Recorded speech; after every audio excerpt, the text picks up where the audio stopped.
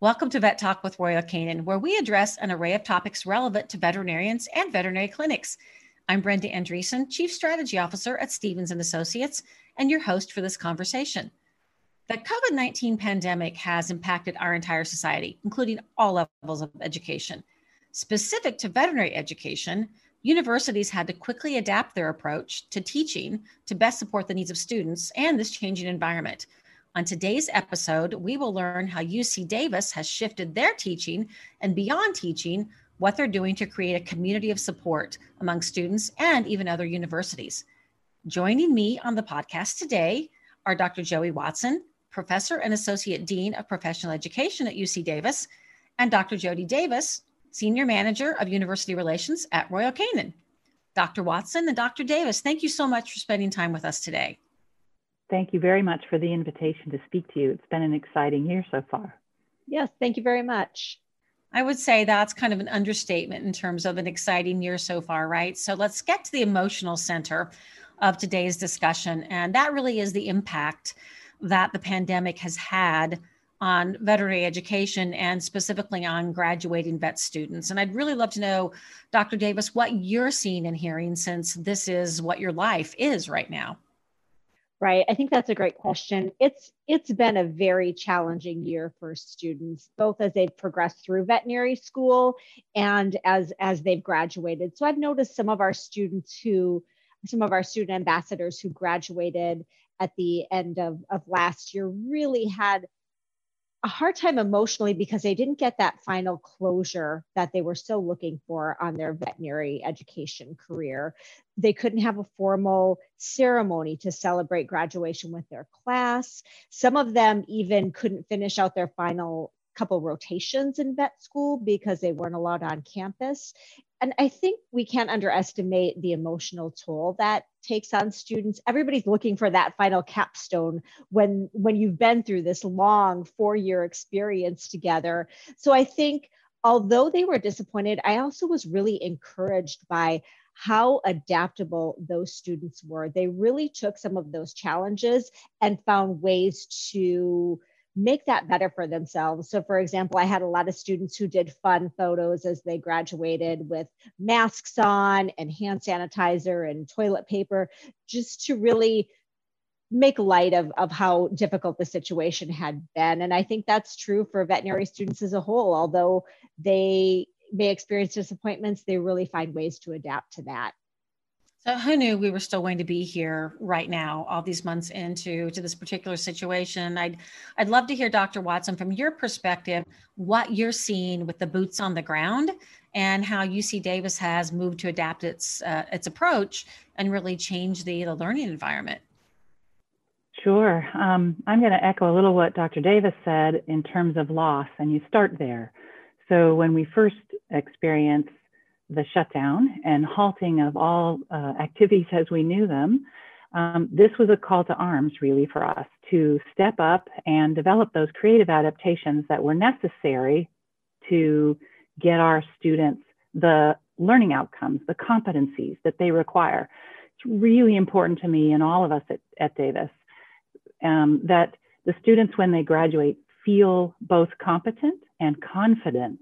And it was the confidence that we feel was undermined based on the lack of in-person or reduced or limitations to in-person learning experiences. So we did several things, and I want to thank all of our staff and faculty. You know, UC Davis School of Veterinary Medicine is people, just as your organizations are, and the people stepped up. So we had lots of what I will term creative adaptations to learning. So one I want to talk about was the development of at-home learning kits. We thought, well, we can't come to lab, we can't come to campus, what will we do? So we had staff and faculty develop a whole set of things that students could take home. And in their home environment, which was safe from interaction with too many people, they could then video conference their learning sessions. We did individualized learning sessions and group learning sessions via video conference using document cameras, using iPhones, really interesting adaptations. Another iPhone adaptation was one of our orthopedic surgeons who strapped an iPhone to his chest during surgery. This individual was able to move his students from their home into surgery and narrate the entire time. So that isn't the same as being there, but he was able to connect them in ways that they felt really thankful for and were able to learn from in discussions post-surgery.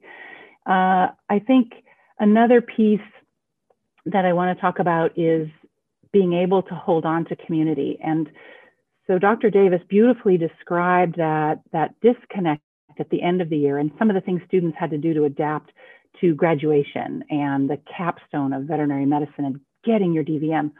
On the other side of that, we had first-year students entering a community. Think back on our own experiences when you join a community for a 4-year journey and being unable to meet and greet and see those individuals you'll travel with for 4 years. So we developed a mentor group program that we put all our first and second year students in. And these students met in small groups of 8 with one faculty member. And we were able to do that with outdoor tents, believe it or not. So we have outdoor classrooms where we invited these small groups, still physically distanced, but outside in that ocean of air that's much safer.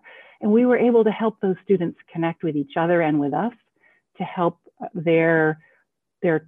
initiate their traveling through this 4-year journey of education. So those are a couple of things that come straight to mind. So it's interesting. I was actually going to circle back to the emotional side of it. And you really, Dr. Watson, just addressed a little bit of how you help bridge that emotional gap. Obviously, you're doing a phenomenal job providing educational opportunities and consistency, with some of the programs you address. But have you seen students and faculty actually reaching out for support? And when they are, what kind of advice is UC Davis able to offer them, to help with the emotional side of this? Thank you for asking that question. So clearly, we have had an increase in the everyday level of stress. So the layers of personal care, the layers of personal risk that we think about have really weighed on our students and our faculty and our staff. So at Davis, we have 2 programs, one for staff and one for students, where we have counselors on site. And while they can't come in person, we've been able to connect them via video conference and telephone. And I'm actually really happy to report that in a list or data list of accesses, our students have not been accessing our therapists more often than previously, which was a big surprise to all of us. They are using these social supports, but we are not seeing what you might want to call a level of crisis in terms of that seeking of support, which did surprise us. We, I think, also are trying very hard to communicate. And in this event, I know we've all said this before, but you cannot over-communicate. And I find myself making an error in that area all the time because I'm doing it every day and I'm solving problems and I'm on the phone or I'm trying to figure out with staff how to reorganize laboratory sessions. So I know it every day, but I need to communicate it every day. So I have student group meetings, we have all class town halls, we have a 4th-year committee of students, and really self-appointed, a wonderful growth of their own need where they came and said, we have needs and we need you to meet them. So we had a discussion, we worked through their thoughts, and then developed a student solutions committee with the help of my dean, Dean Michael Lairmore. So I meet with them monthly and I communicate every 2 weeks, anything new, anything that they may need to know that we're working on. And I think that level of communication helps to keep our community supported. We do that now both with the faculty and staff and students. So you both have alluded to the fact that if there is an upside to this pandemic, it really is that we see communities connecting and reaching out to each other and providing extra support. So, there's got to be a little bit of a silver lining there somewhere. So, Dr. Davis, I'd love your insight on the importance of partnering with veterinary schools and veterinary students. In normal times, obviously it's critically important, but especially now, when life is anything but normal. Right.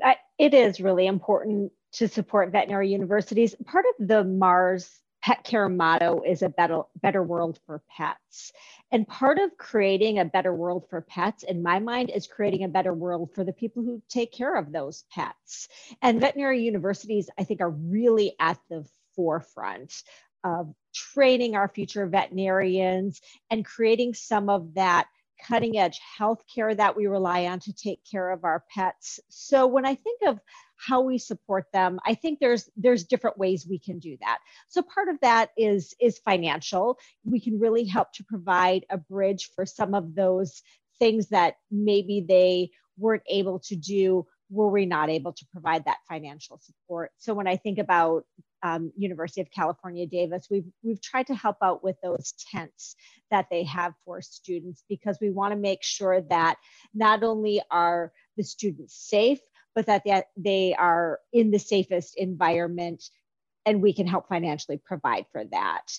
The other thing that we try to provide to our veterinary partners is comes in the forefront of education. So we're really trying to offer high quality scientific nutrition education support to these universities to make sure that when students graduate, that they have a really deep understanding of how important nutrition is to pets. And we also try to provide that education to the faculty and staff at universities as well. We think that is key to developing a mutual partnership. And especially during COVID times, these have been, we know it's been stressful for us within the industry, and we know that that's doubled at universities, because not only are they dealing with the challenges of trying to train new students, trying to keep faculty and staff safe, trying to keep them comfortable, but they also have this whole other aspect of dealing with clients within the teaching hospital. So if we can provide some support to them, whether that's financial to help ease their mind a little bit, or if that's physical with the tents, or maybe that's even some emotional support. Maybe that means that we send in a nice lunch to feed everybody on the faculty, just to give them a little bit of a break and let them know that they're not isolated. I think all of those things are really key in being a partner with universities.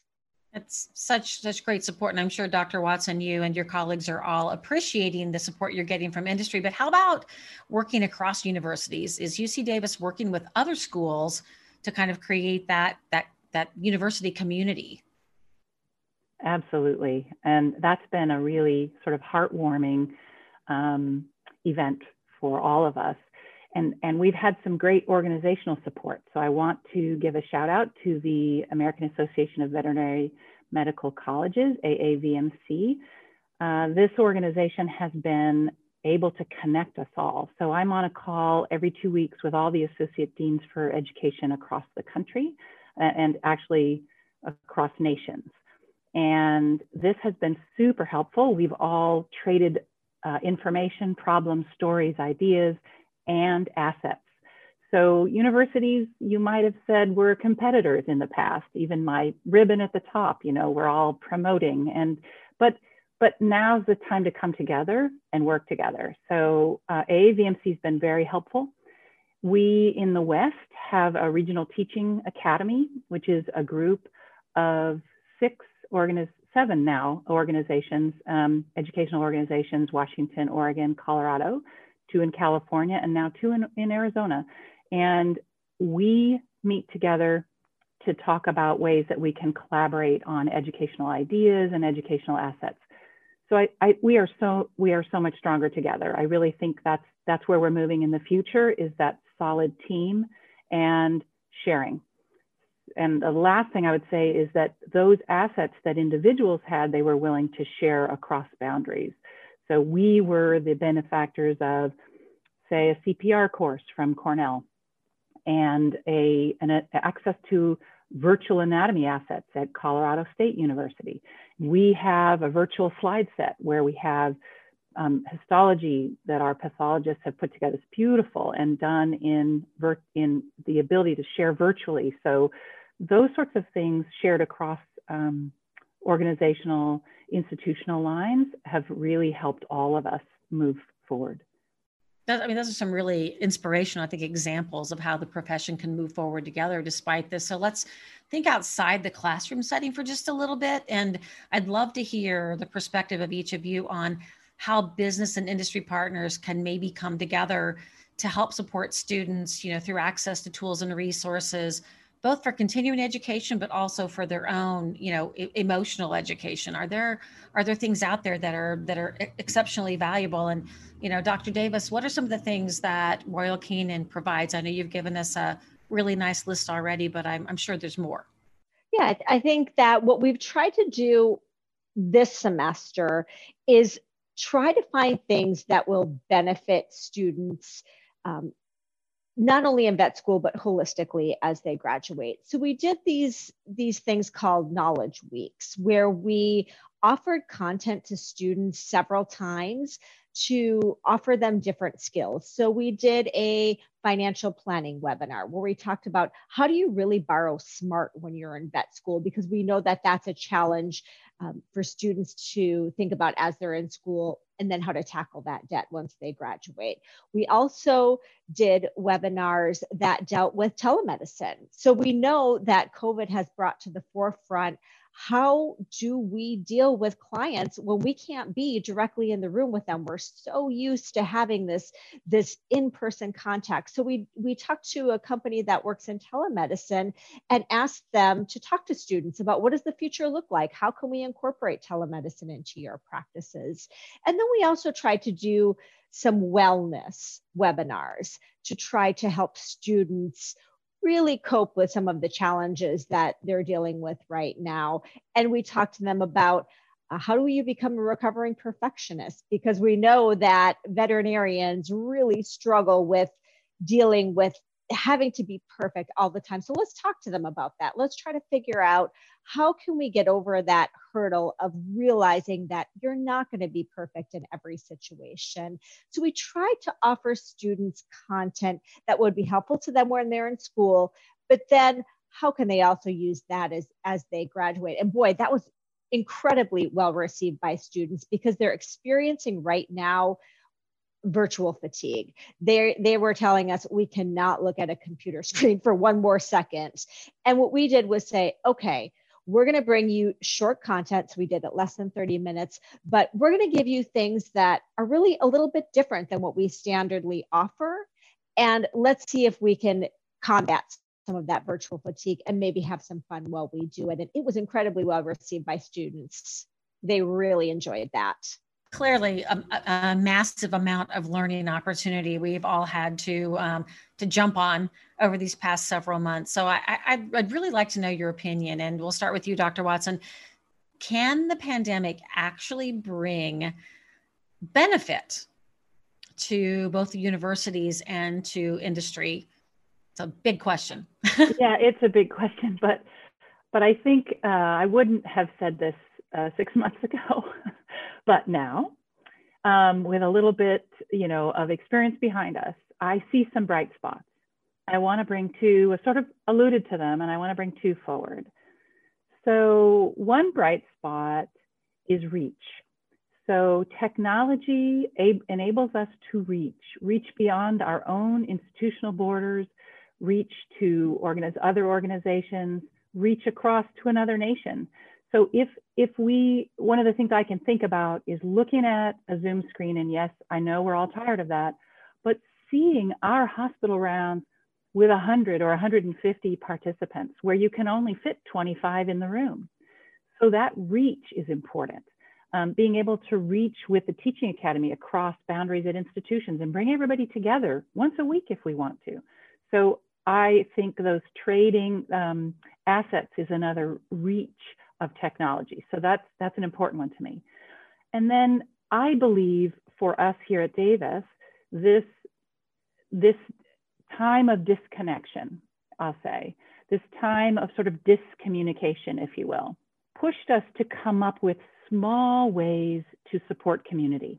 So supporting community, whether it was for counseling, which we already had, or moving ourselves to develop strong mentor groups. And I think that even those small groups, if they can meet in person in a safe way, helps bolster that human need for something other than screen time. We can't put them in large classrooms. We can't put them in situations of risk, but we can bring them together and support them and maintain community that way. So that need for mentoring that really needs to be stable, fixed, and dependable, and the reach of technology are my two bright spots so far.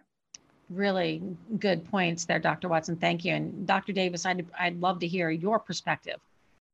I agree. I think that what we have learned is that there are different ways of doing things within the veterinary community that may be just as good as what we've done in the past. I think it's no secret that we're a little bit slow to adapt to some new changes in veterinary medicine.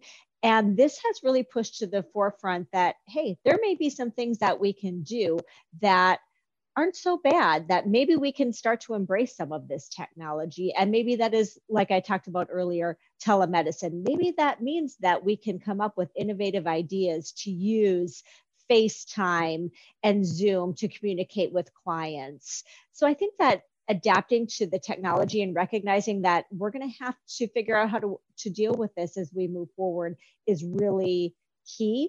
And the other thing I think that I have taken away, again, that's been a bright spot, like Dr. Watson said, is just the sense of community that is present among veterinarians. We have really figured out ways to support each other at times when we can't see each other all the time. So in industry, we do a lot of traveling. Typically at this time of year, I would be traveling to these universities and I would be able to visit in person. I can't do that right now, nor do they want us to come in, quite frankly, because they don't want that exposure. So what I have tried to do is really reach out to these universities and try to connect with them in different ways. So maybe that means that I just send in food to a department as a thank you for all of their hard work. Maybe that means that we're able to do Zoom rounds with some of these departments that we weren't able to do before. And I think what it's made me realize is that we, as veterinarians, are just a really great community of people. And what this has also made me realize is I really enjoy seeing my colleagues face to face. So when this is all over, I'm looking forward to really being able to see my coworkers again, see my university colleagues again. And I know that that's true for students. We typically have a student meeting in the summer. And of course we did it virtually this year because there's no way to get everybody in person. And what I think everybody said was, this is great, but it'll be nice to see each other in person again. I'm looking forward to that. Yeah, I think we all are. And, despite the very uncertain time we're living in, this has been a very uplifting conversation. So, Dr. Joey Watson and Dr. Jody Davis, I really want to thank you for sharing your time and your insights with us here today. Thank you. Thank you very much for having me.